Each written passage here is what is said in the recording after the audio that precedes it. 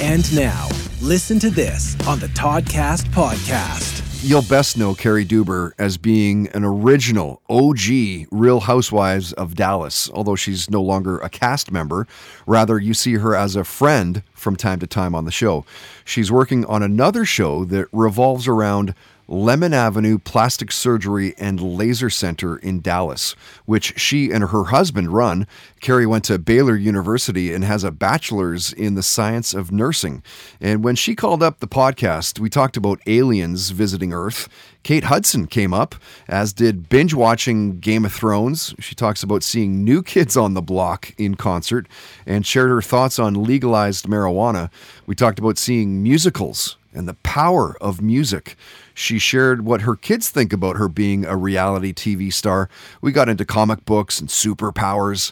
And Carrie shared a near-death experience story involving Lake Erie back when she was a kid.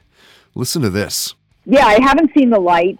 I have been there when people have, because I'm a nurse and I used to do trauma and vascular. So that was, I've seen that happen to people.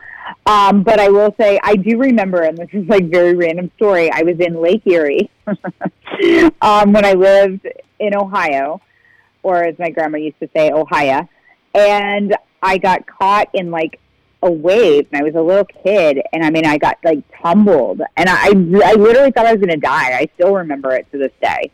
That was my near death, but I didn't, see the angels in the light or anything. I just thought I was going to die.